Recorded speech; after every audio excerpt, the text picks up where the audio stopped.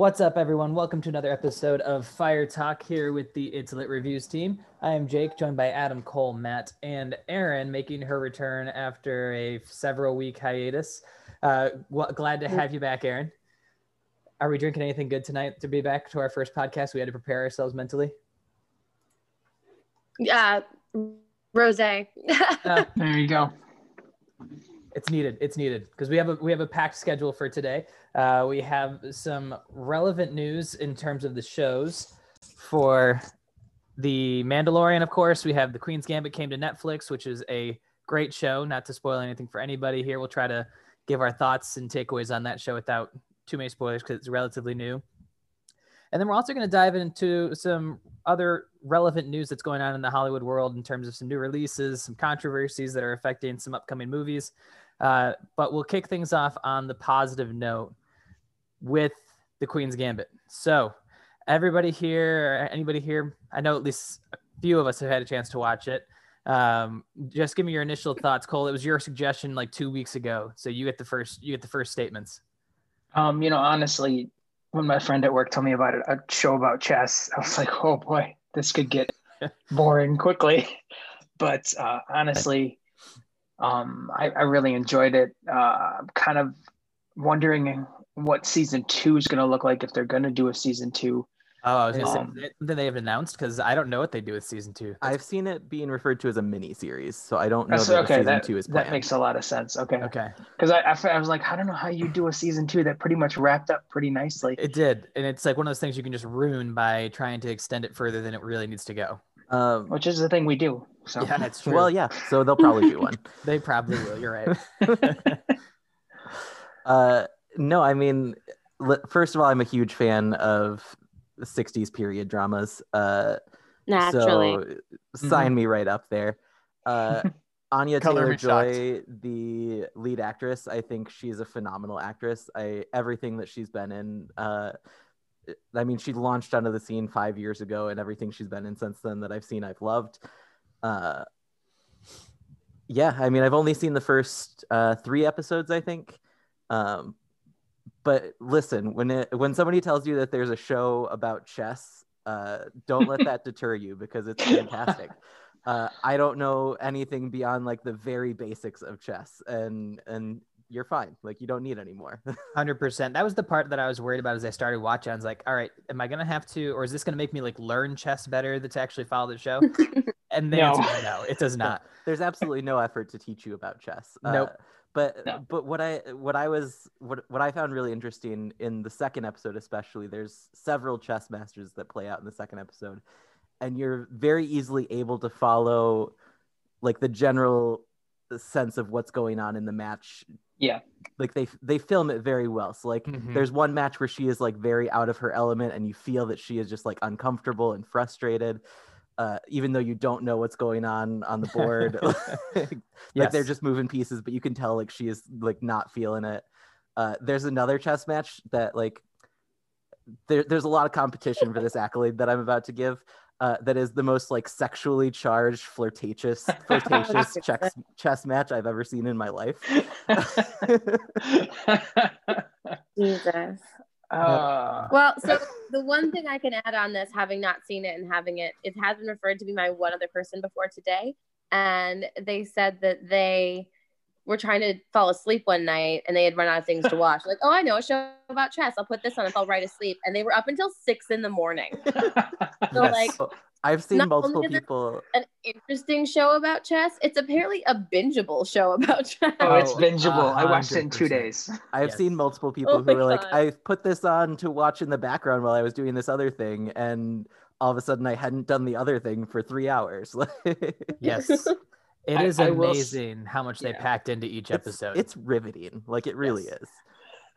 I think one of the cool parts that I noticed watching it is, like, as you said, Matt, that like you watch the chess matches and like you don't know what's going on because you don't know. I don't know how to play chess in that capacity, so you really don't know what's going on. But I feel like all the actors in it, just facial expression, body language, like it was like a whole nother thing that I don't know if a lot of other TV shows have been able to accomplish, but it definitely drew me in every time that a match came on. I'm like, oh, here we go.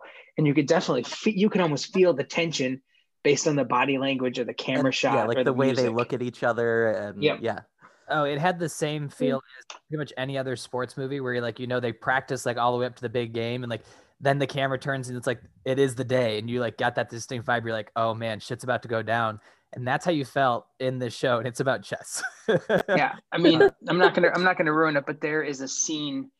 It's either in 5 or 6, and I won't say exactly how it goes, but the whole body language, all of that, like it just plays into the entire match, and it to me is probably one of the coolest like for nonverbal feelings. Watching a chess match. It was a pretty tense. I could feel it. It was I was on board. I was like, this is great.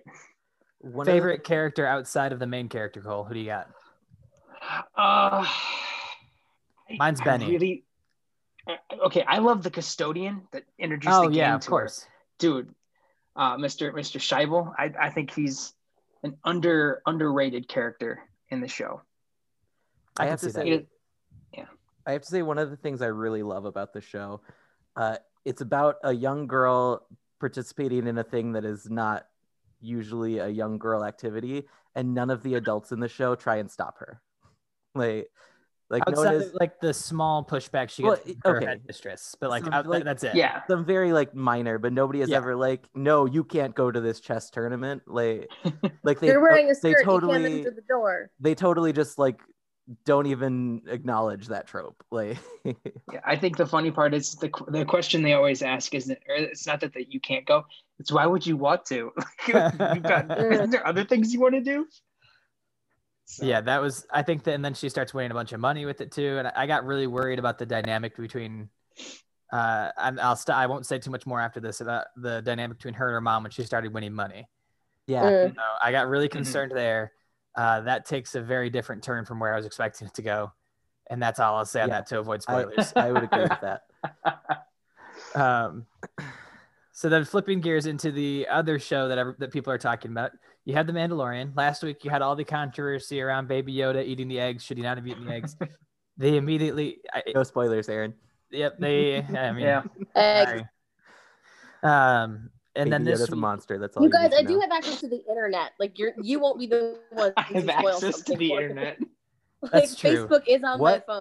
It's 2020 and you have access to the internet? I know. And yet we use it to memes, and we use it to send memes and talk about entertainment rather than researching all sorts of other knowledge we could be gaining. But here we are. Anyway, Mandalorian. Anyway, so the Mandalorian, I think Baby Yoda got his little bit of redemption, showing that he could appreciate the birth of life here. But I loved, this is my favorite episode by far. To get away from Baby Yoda, because he's not really a part of this episode like at all. I'm 100% with you, Jake. I loved this episode. I thought this one was the most action-packed. It gave us the most of what I was looking for up to this point, of like some foreshadowing about what's going on in the background outside of Mando and Baby Yoda, and I absolutely loved everything about it. Like I got to the end of the episode and I was like, holy shit, we were already 45 minutes done. Like that flew by. I mean, this was a short episode. It was only like 35 minutes. It was 31 minutes. It was 31 minutes. We had 5 minutes of closing credits. Also explains why I thought it went by so quick. Yeah, there you go. I have to hard disagree with you, both of you. It's because it wasn't his Western theme this time. No, it has nothing to do with the Western theme. Like, I get it. They introduced some characters that are going to possibly push the plot line. But, like, that's every episode. I mean, that's every episode. Nothing like I've always been a big fan of Mandalorian, but like I'm sitting here going, what there's got to be more to this. Like, I mean, I gotta get more. Of stuff. Are you watching the same show that I am? Because they're setting up all kinds of stuff. Like, I had to watch it twice just so I not understood, but I had to watch it twice just so I remembered what I watched on Friday night. I'll talk about it today. There is a component of some fanboying here for this one, because they do a lot with what the Clone Wars did and tying in Bo-Katan and the other Mandalorians. A small spoiler, but that was already rumored anyway. I've never watched any of that other stuff, and I still loved this episode. So I think that's part of the reason I liked it too. We've seen the Darksaber talked about, and we've seen it, and now it's I have no idea what that is. Yes, you do. Go back and watch the season finale of season 1. Okay. You'll know what it is. Yeah. It's the sword that crosses the movie and the Mando. Even I know that. I don't think Never so. I don't know, guys. I want some payoff, and I feel like every single week it's like 35 minutes of and like you thought walking there was in the payoff desert. with the crate dragon? You can't have payoff at the beginning of the season, otherwise you're just ruining everything you've set up. You can have small little payoffs here and there. Like the crate dragon was pretty legit. You mean like him finding Mandalorians instead of spending the entire season searching for them? That wasn't payoff for you? I mean, I don't know. I mean, yeah, we got to see that there's like different sects of Mandalorians, like they're like, you know, different versions of it, different belief systems, and that's fine. But like, I don't know. I just don't know what you're looking for. I know what Cole's looking for. Cole was wanting more Baby Yoda. That's all he wanted. No, I could care less about how much Baby Yoda is, and I don't know.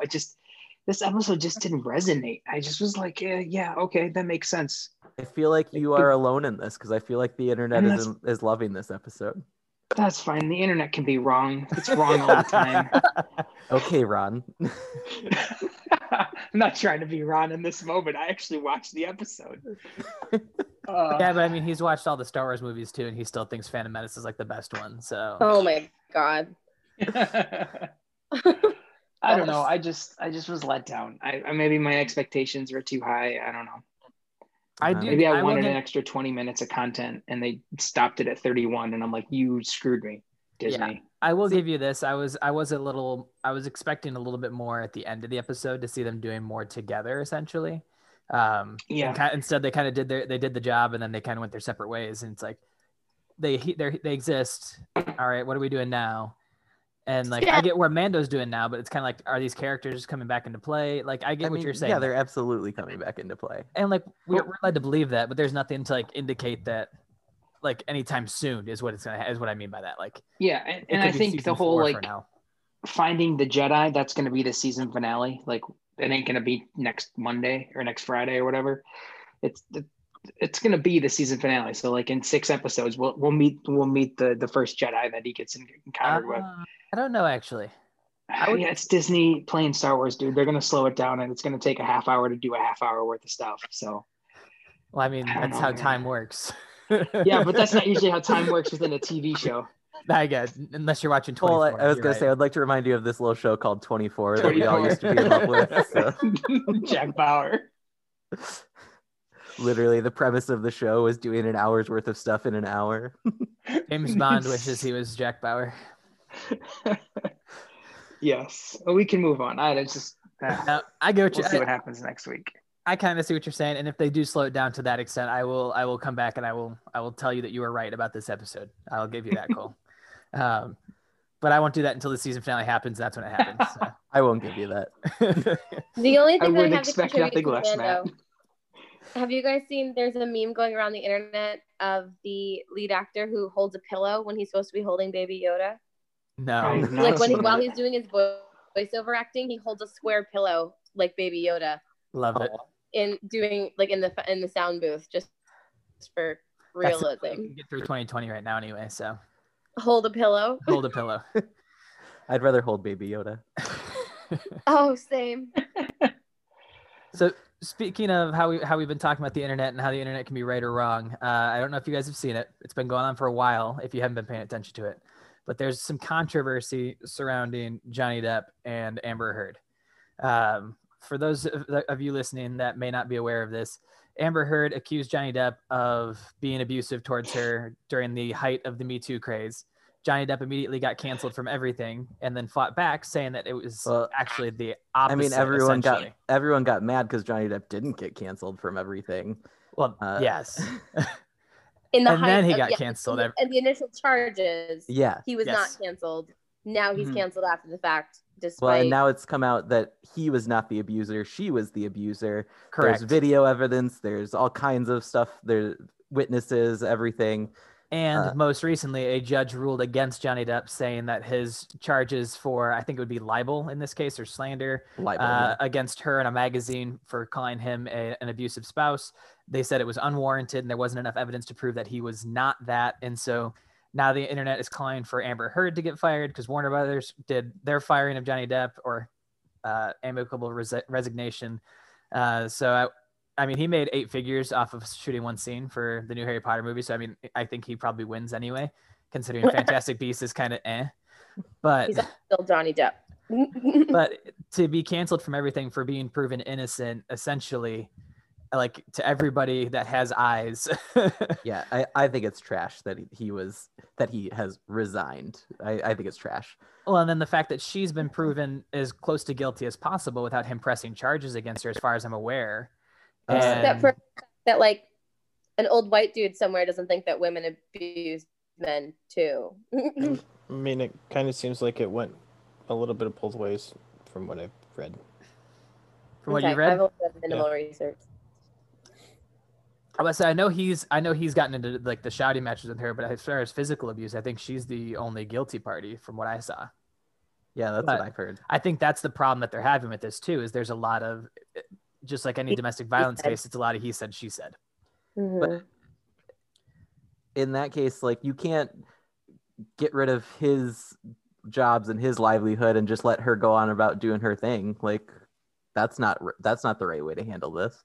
No, I agree with you there. And I think that's the double standard that's being approached right now is like, nope, we're going to let her, until she's proven guilty, we're going to let her keep her thing. He's thought of as guilty, so we're going to get rid of him right now.